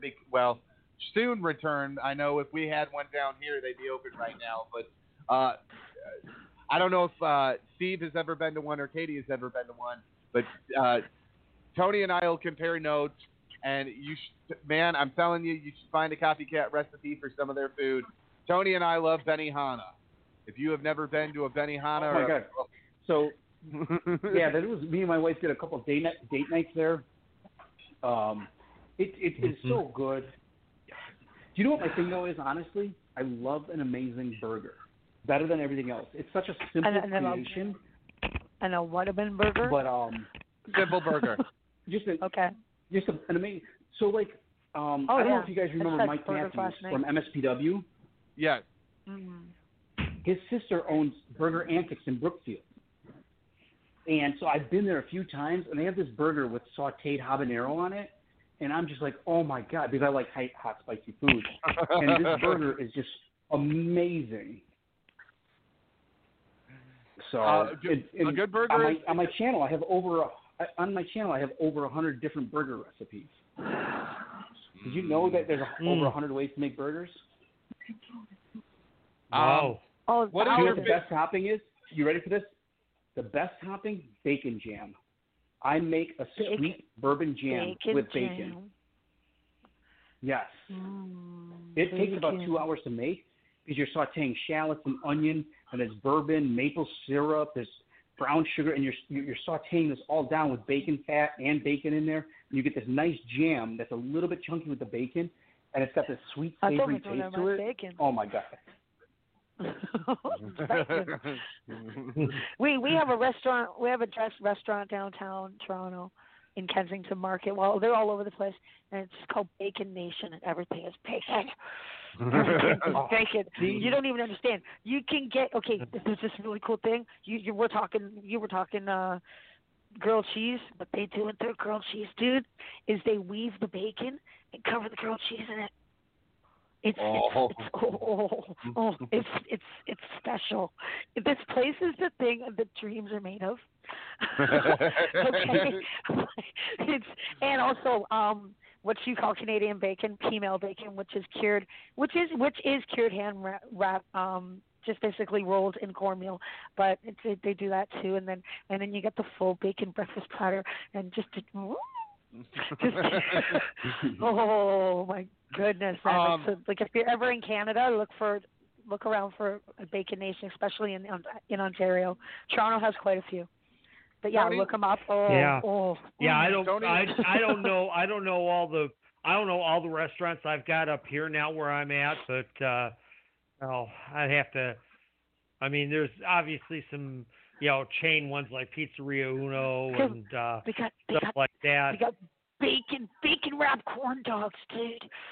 Bacon wrapped corn dogs. There you go. Tony, what are some of your favorite? I'm sorry, Steve. Tony, what are some of your favorite cuts to meat for burgers? Old hose on Katie. Tony, what are some of your favorite cuts of beef for burgers? I know a lot of people are liking this new Wagyu that is out. I like to take a chuck and mix it either with brisket, like 70-30 with brisket, or 70-30 with bacon. Oh, you get a nice fatty burger that way. That's really, it doesn't dry out. It's not, and my steaks, I love a nice fillet with no fat. My burgers, I want nice and fatty. I mean, granted, you mix that ground bacon and the ground beef. You're gonna have a heart attack, but it's gonna be the greatest tasting burger you have. We've mixed chorizo with beef. Oh, like I mixed chorizo with beef. That comes out a real. You don't want a lot of chorizo, maybe 20% to 80%. Because chorizo is really fatty and really greasy, but it comes out a really good burger. I think we did it on like a New Mexico burger or something where we made a fresh pico de gallo and put it on there. Had the chorizo and beef mixed together. With some Monterey Jack on it and stuff like that. So, but yeah, so like I like mixing those fattier meats with the beef because you end up with a great burger. Because what was difficult to work with is I made deer burgers. I had to mix cream into it so they didn't dry out too much. Because the thing is, deer is such a lean meat that when you grill it, it's going to dry out on you. Yeah, you got to. So I mixed. You need a good fatty cut if you're going to do that. Yes. I had a lean cut, so that's why I mixed cream into mine. Mm-hmm. To keep some moisture in there. That's what I heard you say. So cream. So are you soaking it in cream before, or are you just No, I'm just adding a little bit, after, couple of whatever spoons of cream when I'm forming everything. Gotcha. Okay. It makes the burger a little bit more harder to handle. But if you have your temp up high enough, it'll sear pretty quickly. There you go. Yeah. There you go. And that's even I know that. Tony, if you were to make another cookbook, let's say you were to make a cookbook specifically for wrestlers, what would be some of the recipes that would be included in that?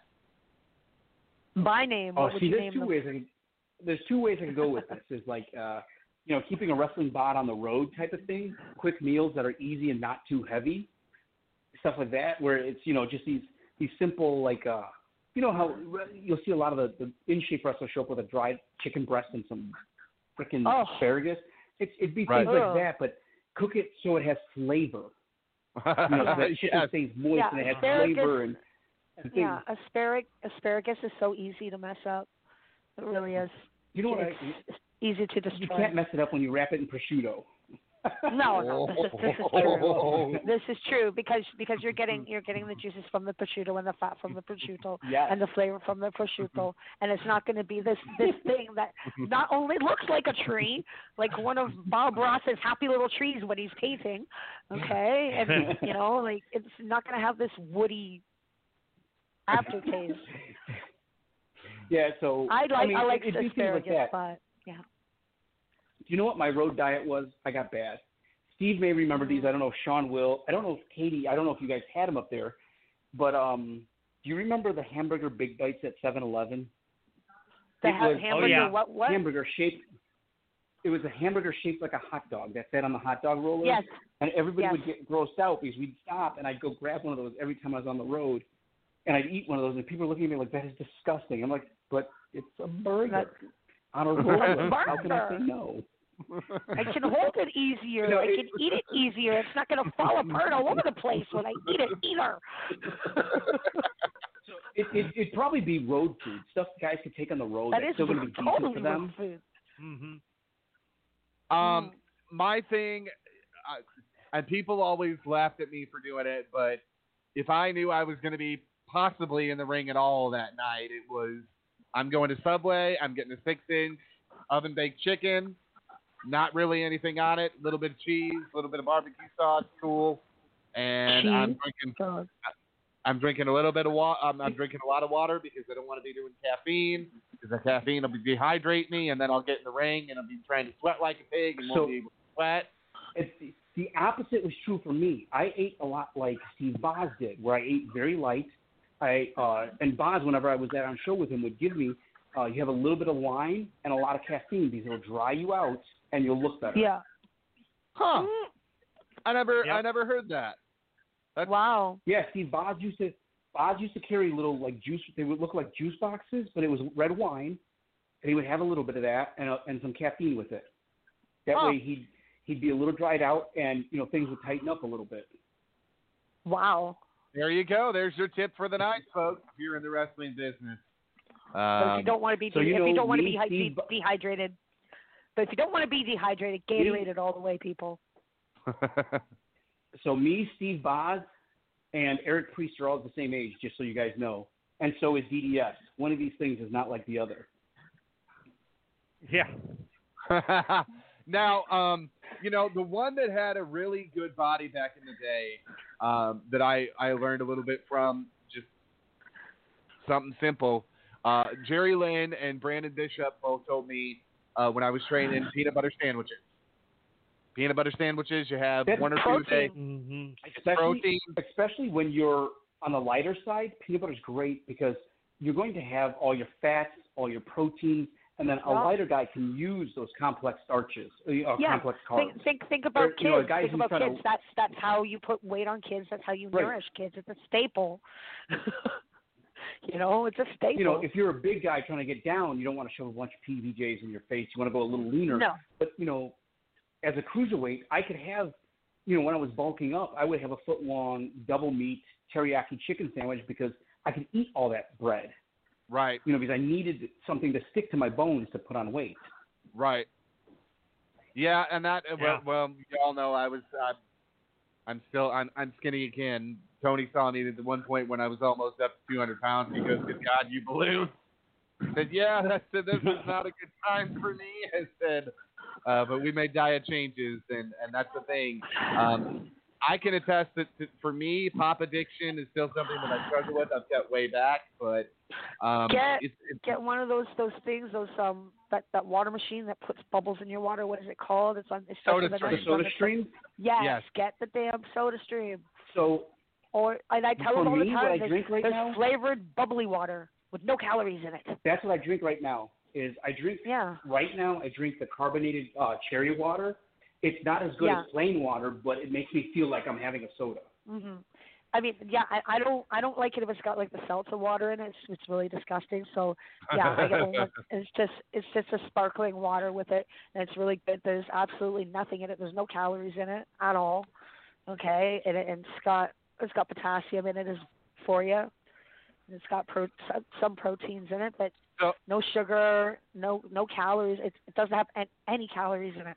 And I'm telling you, like, I don't drink pop. I wasn't raised on pop. I'm a Ritalin kid, all right, ADHD if you can't tell. But yeah, so I wasn't allowed pop. Pop was for when we went out to the restaurant, or if we were at somebody else's house and everybody else was drinking pop and it wasn't fair. You know, that was the only time I ever got pop. I didn't grow up with candy really either. You know, yeah, you got to go to the candy store and get all my penny candy. Don't even think that. And I was allowed for Easter and everything else. But I mean, I didn't grow up on pop. I just didn't. And I'll be perfectly honest. If you ever see me drinking pop, it probably has booze in it because the bubbles piss me off. They do. They prickle my tongue, and no, seriously, they bite my tongue. It annoys me. And I'm also yeah, so I don't like pop. I only drink like once a month. Tomorrow's my once a month, so that'll be my pop. It's the rum and cokes I have. but I mean, like, say I'm out at karaoke, right, or I'm out dancing with the girls, whatever, right? I'm drinking rye and ginger, and also, like I said, because the bubbles piss me off, I squeeze lime in it. Instantly, the bubbles are gone. They're gone instantly. People, I got looked at funny when I was ordering this drink in California, and my drink of choice. Oh my God. Is usually a little bit of vodka, a little bit of orange juice, splash of Sprite. And everybody's like, why the splash of Sprite? Because the Sprite will kill the acid. Because the Sprite will kill the acid in the orange juice. Yeah, but you shouldn't be drinking anything sweet when you're drinking if you don't want to be a puker. Well, I learned that one. Oh, yeah. You know what the dangerous drink for sweet ones is? Yeah. What? Go ahead, Tony. Mojitos. Mojitos and tequila rose. Tequila rose. I know it's like a milkshake. Yeah. I've never had a mojito. I'll be honest. I'm not the biggest drinker. I know some Irish. I'm a total bottle cap sniffer. My best is 6 drinks, but I'll drink anything that's in a shot glass. Beer is disgusting, but yeah, I also didn't grow up drinking because I don't drink beer, and boys only buy beer for the girls when you go to the bar, right? Boys only buy beer. They don't buy mixed drinks, especially if they're not getting any. So, I didn't drink growing up either. So now we can say that you have your about 20 minutes to message Average Guy Gourmet on Facebook or Twitter. You can do that. You can get in to win a copy of this signed cookbook. Yay! And we're giving one away. We'll announce the winner next week. And Tony's going to pick the winner at random, and they'll mail you a signed copy of this cookbook. You might even throw in some more Tony Rican gear.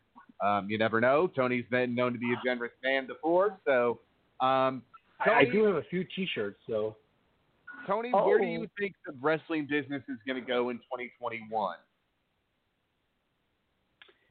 You know, as far as I mean, obviously AEW and WWE are going to keep doing what they're doing. It's not like, I know a lot of people thought there was a war coming, but there's no war. It's just two companies doing their thing. Like, it sounds good to say there's a war, but you know what I mean? There's not. Right. But where's it going is hopefully we can start to, like, I can start watching Raw again because there's piped in sound, crowd noise. I had to stop watching during all those empty arena matches. I couldn't do it. Aww. Because it just became so difficult. Mm-hmm. And then, so like, even though I know not everybody loves Raw or whatever, but at least I have the feel of wrestling back, if that makes sense. Yeah. It feels like wrestling because there's noise, there's sound. You know, the guys are in there. Granted, the Thunderdome is what the Thunderdome is, but at least there's something. Right. There. It's not just two guys in a ring. Yeah. I never complained AEW about starting it. to do. Yeah. Sean and I used to argue about and it I'm hoping now. Yeah. With the pushing of the vaccines, things, pushing out, will we ever get 100%, where we were before? I don't think so, but can we get really close to it? Yeah. And I'm hoping by the end of 2021, we're pretty darn close. Go ahead, Katie. Well, so I would just like to see, I just want to see things get back there. Go ahead, Katie. Yeah. Well, if people, okay, well, then I forgot what I was going to say, so it doesn't matter. Which means it wasn't too important anyways. But, yeah, I mean, I think we're going to tell them to behave. Sean and I were talking about people booking even in Canada, and it's almost making me want to throw up in my mouth a little bit. Was never a germaphobe. Now I will walk into the middle of the street to get away from you. People need to act right, and I remember now, and I understand what you mean about the silent arenas. And Sean and I used to argue about it quite a bit when we were getting the silent arenas at first. He's like, I can't watch it. And I just was like, you know what? And every time we complained about anything, I'd be like, you shut up. We're lucky we have it. I'd rather have this than absolutely nothing. She's right. And I understand it's like watching hockey or baseball without commentary, which you really can't do, and even wrestling sucks without commentary. But you got your friends. Without going into too many details, Tony, that would get you in trouble. AAW made a big investment into their streaming platform earlier this year, and they're trying to get back in the studio. We've seen some shows at Marionette Park. Are we going to continue to see more of that in 2021 from AAW? What we want to do right now, Danny did get COVID. He had no symptoms, but Danny does have asthma, so both his lungs were inflamed. He's still one of them is still not good yet, and that's why we're not running at this point, because we were running. We were running. I can't go outside. I think it was we were doing like 25, 30 tickets. Fans had to separate unless you came in a group. Your group could sit together, and we were doing it on pay-per-view. Pay-per-view streaming. Right. Just so that way new content could get out there and people could see. Because we have AAW on demand. Right. Things like that. So we were trying to get things on the platform so people got. And plus, we told our season ticket holders, if you want to come to the show, just come. You don't have to pay anything because you bought a season ticket and everything got screwed. Right. So just come to the show. If you want. So obviously, like if we said there's 30 tickets on sale, we asked the season ticket holders, hey, do you 20 guys want to come? 15 said yes, so that means there's only 15 tickets for sale. Right. Because obviously season ticket holders. And we were running those, and we ran in November. I think the last show was the day before I actually flew out to Rochester, and then Danny, like I said, got COVID. He tested positive, had no symptoms, but then both his lungs became inflamed. My God. So he's been on steroids since to try to take that inflammation down. So that's right. That's where we are right now. Is until Danny can get healthy, I don't think there's going to be a lot of movement on that. Right. I understand. And to give you an idea, he got it in November, and he's still having lung issues. Yeah, I was about to say that. People are saying the same story, singing the same tune. I'm still having respiratory issues, and it's been months. I haven't had it in 5 months, and I'm still recouping from this. That's why somebody like me, who has bronchial asthma and COPD, and fibromyalgia, which makes it harder for me to heal, I can't. I've been on lockdown basically since the beginning. Right. I mean, me and my wife got lucky. I can't even do my street. I cannot do street outreach. Okay, I can't, and it's really upsetting me. We do an event every few months. I'm going. Yeah, and I'm also going cuckoo for Cocoa Puffs. I'll tell you straight up. Exactly. So go ahead. No, I was just going to say we got lucky because my wife and I both had it, but we had mild cases.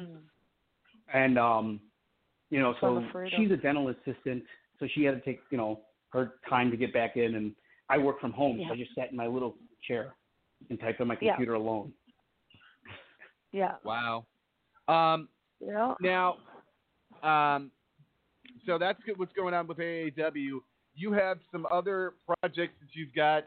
You're hoping to get deals done on by the end of 2021, which could include another book and a lot more.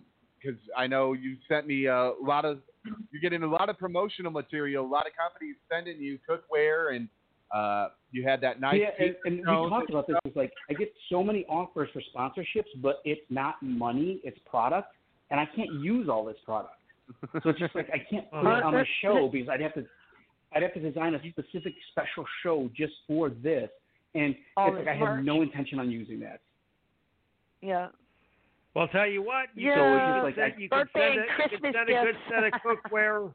You can send a good set of cookware up my direction. I'll send you the address. Steve can get a hold of mine. Okay, I'll take some cookware. I was given it's like a $200 juicer ice cream maker, and I'm like, what am I going to do with this? I don't juice or make ice cream. You're gonna make ice cream is what you're gonna do. You're gonna make ice cream. You're gonna make sorbet. You mother chucker. When I relaunch my website, I'm going to do it as a giveaway. I'm going to give it away. It's $200. Wow. Stop. Wow. Oh my God. No. Oh my goodness. Oh man. There you go, man. folks. You heard it here first. No. I call dibs. A special giveaway on Average Guy Gourmet coming sometime soon for a $200 ice cream maker / No, it's mine. No, it's mine. Well, that's it. I'm going to do a rebuild of the site, and basically everybody who signs up for the newsletter on the site will be automatically entered for it. There you go. You heard it here first. Sign up for his newsletter. Get a when the redesign happens. I'm doing the redesign now, so. Oh my God! Awesome. I wish you'd use it. There's too many things you can do with that. Too many things, like thousands of ideas are running through my head. Oh, like sugar plums dancing in children's heads. Okay. Oh my God. I'll tell you this, Katie. It's real nice because you don't have to core the fruit first. You throw the whole apple in, and it juices it. It takes all the chunks out and everything. Oh, mother chucker. Oh dear God. All right. It does everything but make me breakfast and get me out of bed in the morning. Oh. I'm over here sweating right now. Oh my God. Tony, do you have I'm drooling. Any videos that are coming out this week or in the next couple of days that you want to put over and tell people to be on the lookout for on your YouTube or Facebook or anything? Facebook just came out with, like I was saying earlier, Facebook just came out with yesterday because I did 100 copycat recipes. Now I'm starting 100 breakfast recipes. The first one was the cinnamon roll pancakes. And then that just came out. And what's dropping tomorrow on YouTube? Tomorrow on YouTube is, a layered guacamole, it's a creamy cheese and fresh salsa dip because I'm prepping for the Super Bowl. So that'll be Friday. Great, but question. What do you top your cinnamon swirl pancakes with? Because I have a good idea. So what I do is I actually make a cinnamon swirl that you put in the pancake while it's cooking, and then I use the sugar cream cheese frosting that you would put on a cinnamon roll. You need apples. You need apples and cinnamon, like a not quite a puree, but like a chunky type. I don't know, chutney almost, like a cinnamon apple chutney on top of it or something. Just because I think cinnamon, I think apples. Right. It's automatic with me. It's just automatic. Oh, and I do have a vegetarian recipe coming out because again, prepping for the Super Bowl that'll come out next week. If you like mushrooms, they're buffalo mushroom bites. So basically, you bread mushrooms, bake them, buffalo sauce. Put some blue cheese dressing, sprinkle blue cheese, crumbled blue cheese on the top, and it's little bite-sized buffalo appetizers. But mushrooms. What about stuffing? It's not chicken. What It's about not stuffing them? What about stuffing them? When I pull the stem out in the well, that's where I put the blue cheese dressing and the blue cheese. Thank you. And then you bake it a little bit more to melt it in there. Thank you. See, I'm lactose intolerant, but I can have that. So, yeah, I'm trying to get a little bit of a balance doing fun stuff like that. That's not deep fried chicken. You know what I mean? Right. Still do give some it the flavor of air fry. You need air fry recipes as well. You really do. I want to get I had an Instapot. Oh God, air fry. But my wife didn't. She likes her crock pot, so we gave away the Instapot. And I'm What's trying an Instapot? It's a pressure cooker. An Instapot is it's basically a pressure cooker, yeah.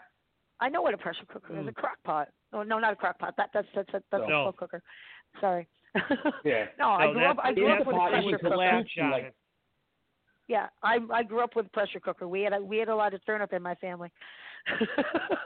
So, and I want to get that. I want to get an air fryer. And if you guys, one of the heads of production at AAW, one of the heads of production at AAW is a higher up at Kohl's. So he's like, I can use his Kohl's discount anytime I want. Oh, there you go. Oh, damn. All right. But yeah, I'll tell you right now, Tony. Yeah, I gotta say, I will tell you this because last Christmas my wife got me an air fryer. First I'm like, what? Why did you do this? I swear by that thing now. I mean, Tony, seriously. Then I can come to you. Good. Everything that I used to either do in a pan or in an oil fryer, I do it in this thing. Yeah. And that's what okay. I mean, question. I cook my meat in it. Yeah. Question. Can you do hamburgers? Yes. Absolutely. Okay. For 16 minutes. Okay. Yeah, and then I'm going to be talking to you. Oh, and I have the new Instant Pot that has the air fryer lid. I have not used the air fryer lid on it yet. I'm going to be experimenting with that probably tonight. Oh. Do you remember when I told you I was getting an air fryer for Christmas? Because I knew because me and my man, I'm not the best gift giver. I'll tell you straight up. I was asking, what do you like? What do you want? Okay. And so we shop together for our Christmas gifts. Usually on Boxing Day. We couldn't do that this year because our lockdown started again on Boxing Day. Yeah, isn't that dickish? But anyways, so he ordered me an air fryer, and we've been air frying our asses off. And just because, I like I said at the top of the show, I do enjoy good for you cooking. I really do. But I need breading. I need deep fried breading every once in a while, and I'm sorry, French fries and anything potato, because I'm Irish and that's just the way it is. I haven't met a potato I didn't like yet. Okay, but I'm serious. I haven't met a potato I didn't like. Here.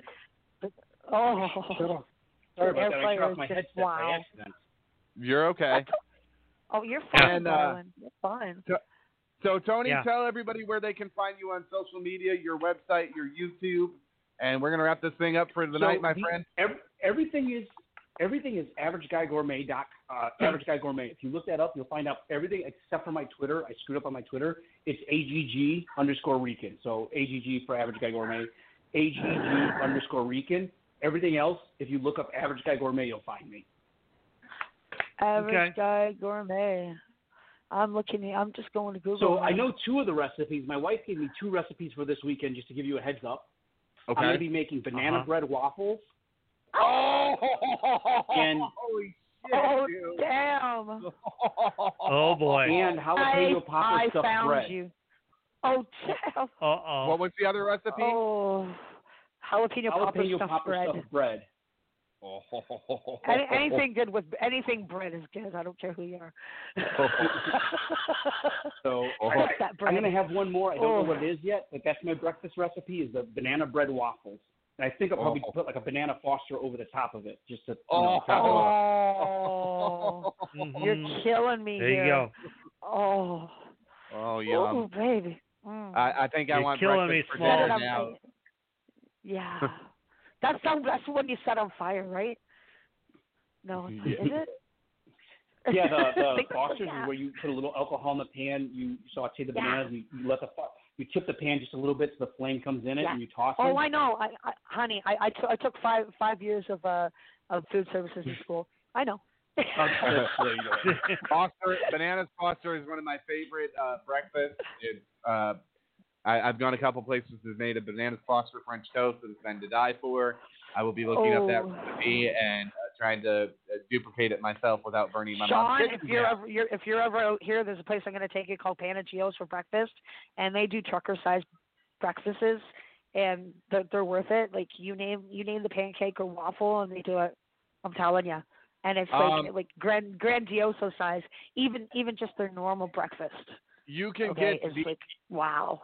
the easy Puerto Rican cookbook, 100 classic recipes made simple on Amazon. Nice. It is $10 for the paperback with free shipping with Amazon Prime, or you can get your signed copy by contacting Tony Rican through Average Guy Gourmet, and he will get you a signed copy. Or you have just a few minutes left. You have about 5 minutes left to message the Average Guy Gourmet page right now and on Facebook and get entered into your chance to win that free signed copy of the book for listening in tonight. Tony, I want to thank you. And if you look him up, there's a video right here that says how to make vodka rigatoni. Yes. Oh, no, I found you're so easy to find, Average Gourmet. I found you. Hi. Yes. Average Guy Gourmet. Tony, I want to thank you for your time, and didn't know everything that was going on that you had been dealing with, but continue to be safe with your wife and kids. Yeah, be well, man.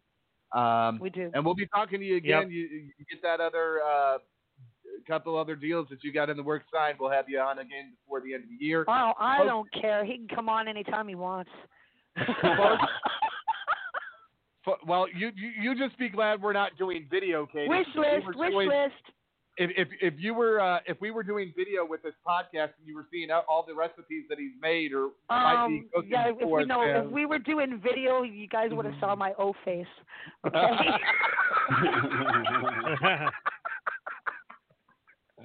All right, Tony. Oh. You have a good night, my friend. Thank you very much. And thanks guys, for coming out. Tony, if folks, wrestlers, athletes, if you've got nutrition questions, ask Tony Rican. He can put you in the right direction. And folks, I want to thank all of you for joining us here tonight. Thank our guest, Tony Rican, for giving us some insight into his wrestling and booking career. Thank you, brother. Thanks a lot, guys. Have a good night, Tony, and we'll talk to you soon. And all right. folks, I'll talk to you guys later. Next week, right back here brother, on Wrestling Authority Radio, we will have Chicagoland professional wrestling promoter John Bullard will be with us live, and it's going to be a great conversation about booking and promoting next week. Want to remind everybody that Rampage Trans Thursday Night Turmoil will return Thursday night, February 4th. We'll be in the month of February. We'll be getting ready for the AEW pay-per-view, which we're not going to go into a lot of breaking news in the wrestling scene, but I do want to break this. It has been announced for AEW Revolution, Sting will make his AEW in-ring debut. It will be the Machine, Brian Cage, and Ricky Starks of Team Taz against Sting and the TNT champion Darby Allin in a street fight on pay-per-view at AEW Revolution. They announced it last night. I was just like, ooh. On February 27th. To see Sting and Darby in the ring together is almost father-son type deal. Blonde hair and all. Do you know what I'm saying? I'm sorry. I've always thought Sting should have always been a darker character, never the surfer boy. I like it, and we'll see what this is. I'm hoping he's got enough ability to go, and that injury from WWE does not hinder his abilities. You got to realize, folks, he's in his 60s. He's not going to be, 2000 Sting. It's not going to happen. Yeah, but he's going to be moving better than but he's still going to be moving better than Flair. So, yeah. Yes. All right. Trust me, he's going to figure it out. With that being said, Katie, I want you to tell everybody what time it is here tonight. You know what time it is, folks. Wait a second. Tomorrow night. I come back to listen to Steve and the Dean's time. Yes. Yep. Lee and I will be covering probably a little bit of the post Impact pay-per-view. We're going to be talking about some big things happening over in MLW. A very familiar company name might be coming back. Oh, my. Why do you sound like Bill Apter? Oh. Hey. Bill is who I cut my teeth on as a kid, or as a youngster. And that to imagine being his friend and everything is something else. But yeah. Yeah. So, we love you, Uncle Bill. That's tomorrow night. Mm-hmm. That's tomorrow night at 10/9 Central Time. Right back here on Blog Talk Radio on Evolution Radio Network, and then as Sean says, we will be back here live next Thursday at 8/7 Central. Now for more of Wrestling Authority Radio. Tell them what time it is. Now, folks, you know what time it is. You don't have to go home, but you sure as hell can't stay here. Turn off the lights and put your glasses back on the bar, you buggers, you. Get out of here. Good night, everybody.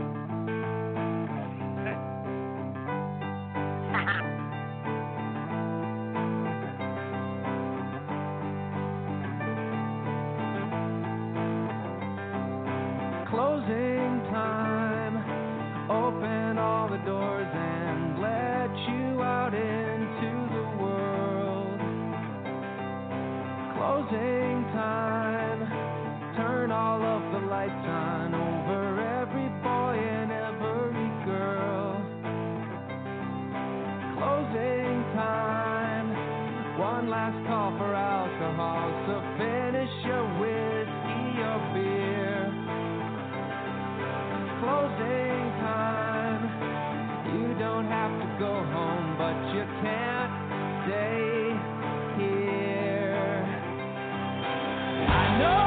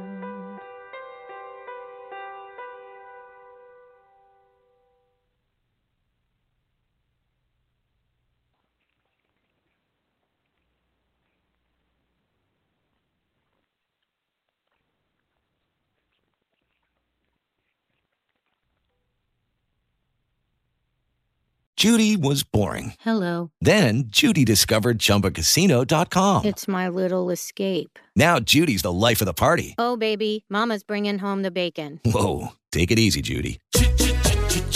The Chumba life is for everybody. So go to ChumbaCasino.com and play over 100 casino-style games. Join today and play for free for your chance to redeem some serious prizes. ChumbaCasino.com. No purchase necessary. Void where prohibited by law. 18 plus terms and conditions apply. See website for details.